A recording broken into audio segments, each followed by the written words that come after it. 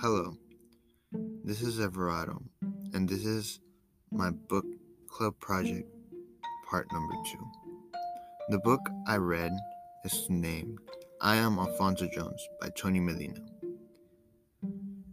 The main character, Alfonzo Jones, is on the look for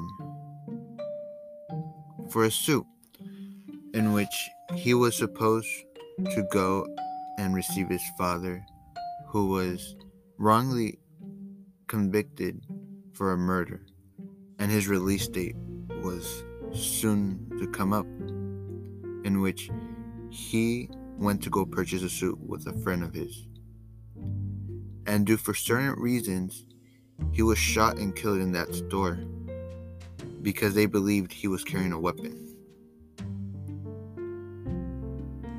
After his death, he appears to meet other souls, in which they also are African American and have similar stories compared to him.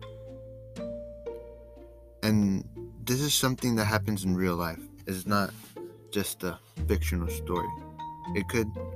This happens on everyday life.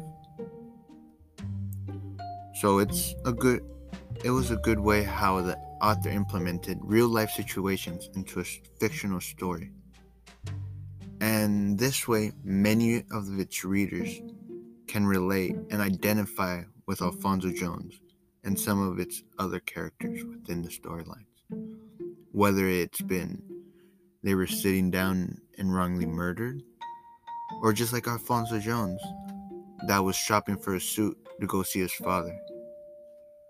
But I guess the law enforcement didn't believe that was good enough and decided to take actions and take the life of another person. And a real life situation we can relate to this that was recently was